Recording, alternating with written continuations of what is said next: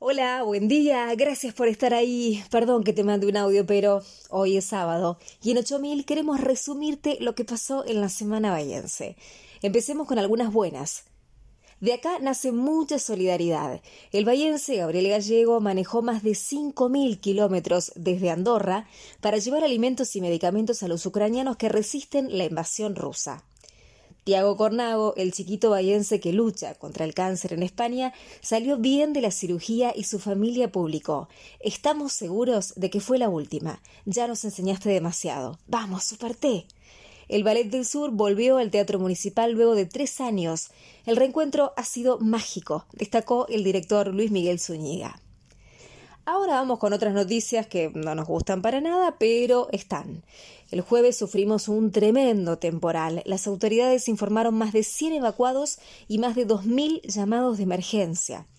Además se cayeron árboles, cables y postes, se suspendieron las clases, actividades culturales y deportivas de este finde, se cerraron los espacios públicos y Serri y White sufrieron la crecida de la marea. Ayer el municipio informó que 945 árboles resultaron afectados. Defensa Civil dijo que fue un hecho sin precedentes y el intendente Héctor Gay sostuvo que va a pasar bastante tiempo hasta que volvamos a la normalidad. La última semana fue terrible, todos tuvimos algún hecho delictivo y continuamente llamamos a la policía, dijo un vecino de Villa do Prat. El Pena sigue complicadísimo. El jefe de clínica quirúrgica dijo que no sumarán más pacientes a la lista de operaciones programadas. Funcionamos con 2 quirófanos cuando al menos deberíamos tener 4. Bahía tiene una de las tasas de desocupación más elevadas de los 31 aglomerados urbanos relevados por el INDEC, pese a que en el último trimestre del año pasado cayó a 8,2%, alcanzando a 12.000 personas. Algunas cositas más que nos dejaron estos días. Se cumplieron 2 años del primer contagio de coronavirus reportado en Bahía y la enfermera Milagros Barbalace contó su historia en 8000. No sé si valoro más la vida, pero estar tanto tiempo encerrada y sin poder convivir naturalmente me ayudó a conocerme mucho más, aseguró. Y Juan Carlos Rodríguez, que tiene 74 años y fue el 7º recuperado, nos contó que estuvo internado más de 20 días, pero no la pasó mal. Hacía Zoom y gimnasia en la habitación, miraba por la ventana y hablaba por teléfono con mi mujer, que se ponía enfrente. Era lo más parecido a estar preso, en una buena cárcel, ¿no?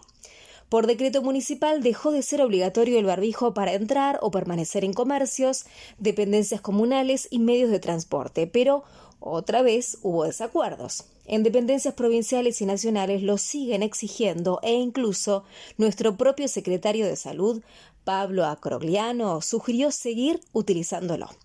La policía detuvo a Brisa Ailén Mora, de 19 años, y secuestró droga valuada en unos 150 millones de pesos. Federico Montero, del Ministerio de Seguridad bonaerense, afirmó que, después de bobinas blancas, es el decomiso más importante que se da en la ciudad. El jueves se cumplieron 46 años del golpe cívico-militar y Alejandra Santucho, referente local de Hijos, manifestó que luego de la pandemia nos encontramos con que muchos compañeros y compañeras nos faltan. Las generaciones que seguimos debemos estar allí. Nos toca un legado con mucha responsabilidad. Muchos delitos de lesa humanidad quedan impunes, dijo Pablo Fermento, fiscal auxiliar en la mega causa Zona 5 que se hace acá. Como siempre tenemos toques de orgullo bahiense. En medio del temporal, el ex basquetbolista Pepe Sánchez puso a disposición el Dow Center para recibir personas evacuadas y numerosas ONG sumaron sus manos. ¡Aguante nuestra solidaridad! Ya empezó el finde y Meteo Bahía del CONICET dice que después de este sábado inestable con 23 grados de máxima, se espera para mañana una jornada soleada con una máxima de 26 y para el lunes lloviznas y 28 grados de máxima. Eso es todo por hoy. Ya sabes, nos ubicás en la página 8000.ar, en las redes como @8000bahía y en el email orgullobahiense@gmail.com. Soy Agustina Arias y me despido. Gracias por estar ahí hasta el sábado que viene. Y perdón que te mande un audio, pero